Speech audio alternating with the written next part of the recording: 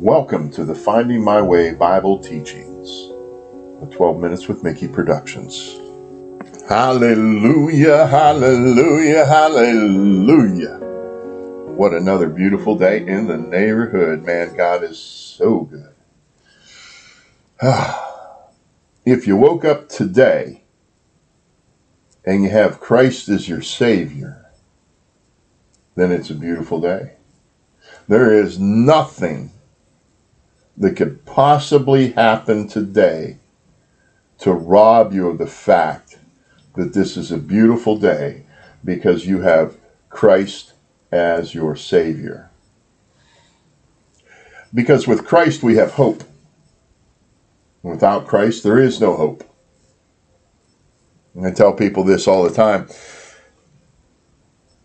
If you are not a believer, if you have not accepted Christ as your Savior, then the best day you have in this world is your best day for eternity. And the worst day that you have in this world pales in comparison to the suffering that awaits you when you leave this world. And on the other side of that, if you are a believer, if you have accepted Christ as your Savior, the very worst day that you have in this world, the absolute most horrid day that you have in this world, is the worst day that you will ever have for an eternity. And yet the best day, the most amazing day that you have in this world as a believer will pale in comparison to the wonders that await you. And that's the perspective that we have to live our life. This world is fleeting and passing by, and as we grow older, I think we can all agree that the days seem to travel faster. Remember when you were a kid and it seemed like it took forever for the next day to come, took forever for that next birthday to come. But as you get older, it seems like just yesterday you were 10 years younger. What in the world just happened? Where did time go? This world is fleeting. It is passing by. It is like a vapor of smoke on the wings of the wind. Hallelujah. Open your Bibles with me to the book of Acts, chapter 16. We're going to jump down to verse 22. Now, to put it in context here, Paul and Silas, were going about, and they were traveling to a place of prayer. They met a slave girl who had a spirit by which she predicted the future. She had a prophetic spirit, and she earned a great deal of money for her owners.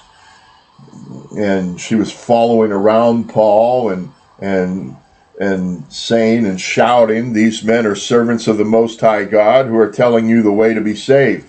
And she kept this up for many days. It troubled Paul. And he turned around and said to that spirit, "In the name of Jesus Christ, I command you to come out of her." In that moment, the spirit left her.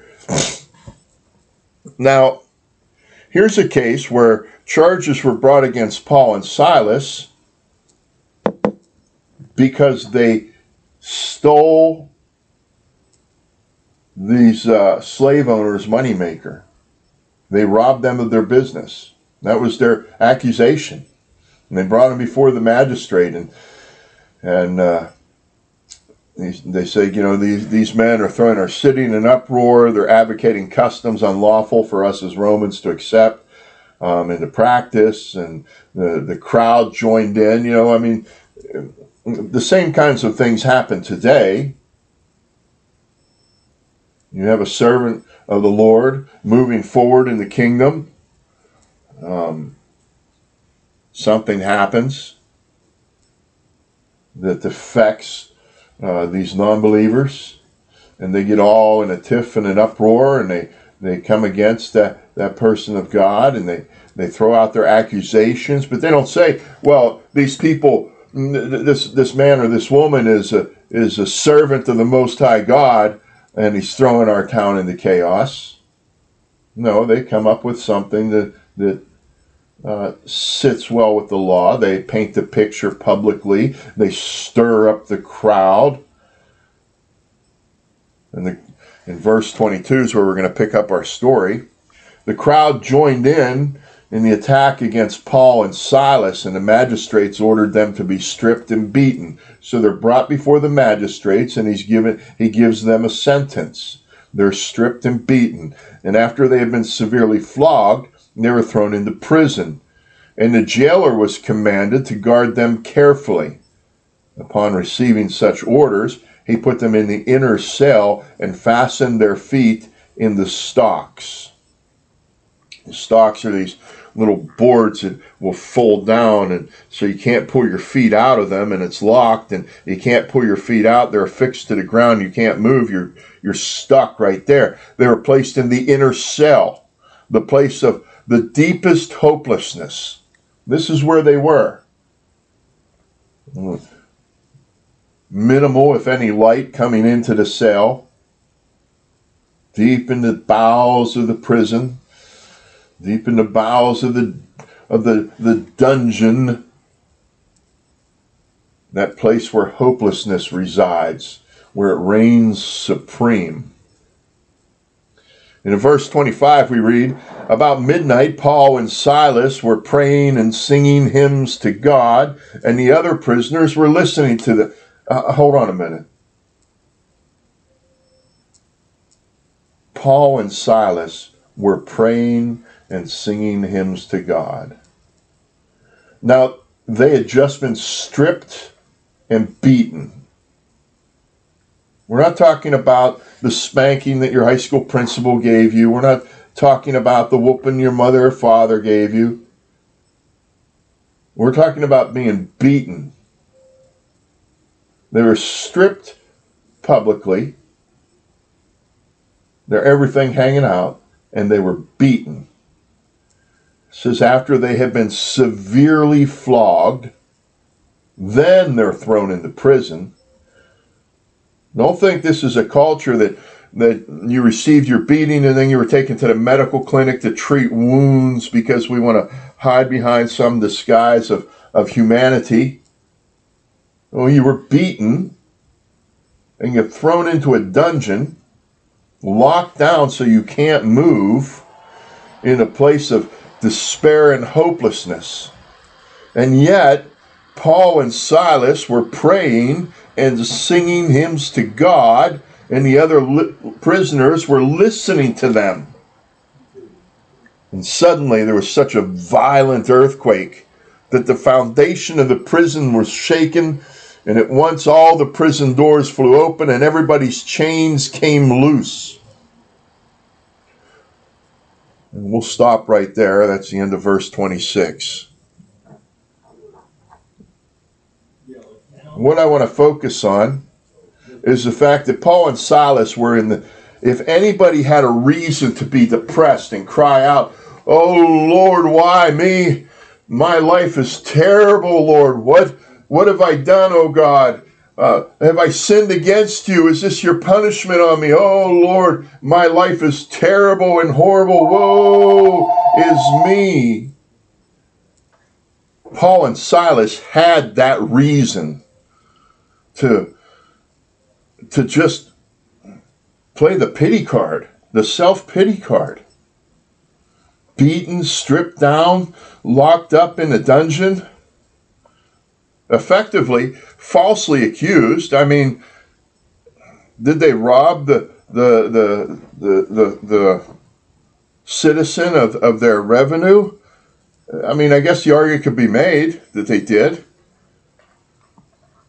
They exorcised a spirit. They cast out a spirit from a slave girl. The repercussions of casting out that spirit was that citizen lost his revenue stream.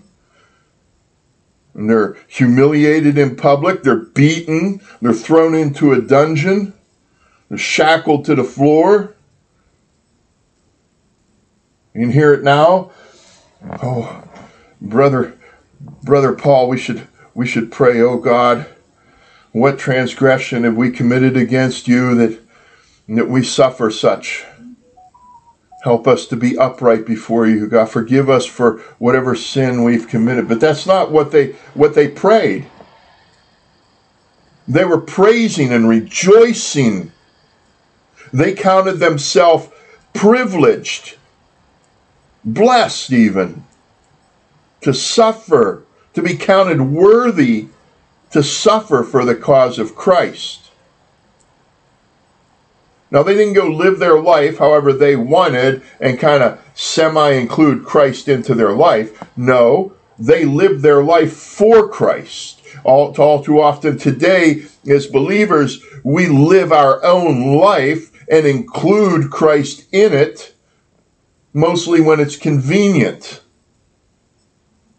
But what we're called to do is to live our life for Christ. Remember, when you accept Christ as your Savior, you're not just accepting His salvation, you are submitting yourself to Him. His way becomes your way. His will becomes your will. His desire becomes your desire. That's what it means to submit yourself to Christ. It means He gets to be the boss of your brain. He determines your life. You willingly give up that option. You no longer have that option on the table because you willingly give it to Him. You surrender it to Him. This is what it means to surrender ourselves to Christ. Paul and Silas had every justification in the world to sit around and have a pity party, but they didn't. Even in the darkest recesses of this dungeon, they prayed and worshipped. They celebrated. And everybody else who was trapped in this place of hopelessness heard them. Now, I would like to say that when you're in a place of hopelessness, when you're in that dungeon, that mental dungeon that we find ourselves in at times because of the circumstances of life, that God's going to come and bring a great earthquake and all the doors are going to fly open and the chains and shackles are going to fall off everybody else who's stuck in a like place. But God is sovereign and God will do what God does. But that does not remove us as believers of keeping our focus on the goodness of God, even in the dark places, even in the lonely places, the dungeon places. What kind of dungeon places do you have going on in your life? Are you having a pity party? Or are you praying and worshiping the Lord?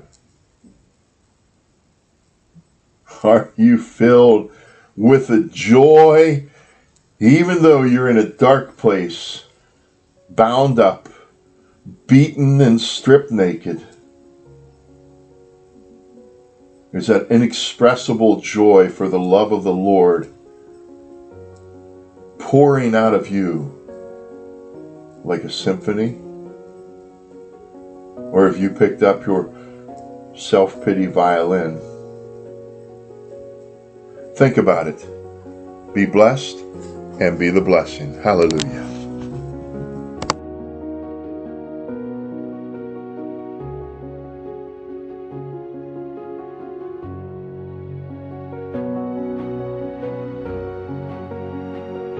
This has been a Finding My Way Bible Teachings, 12 Minutes with Mickey Productions from Mickey Wilcox Ministries.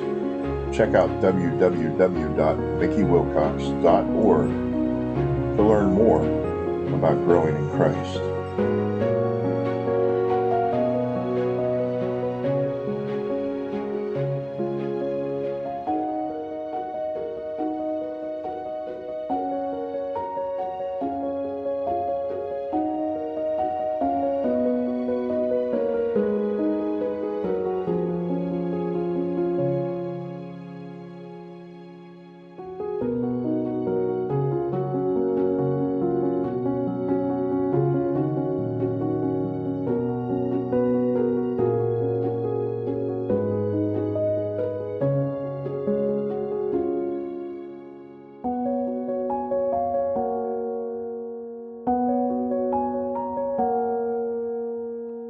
www.mickeywilcox.org.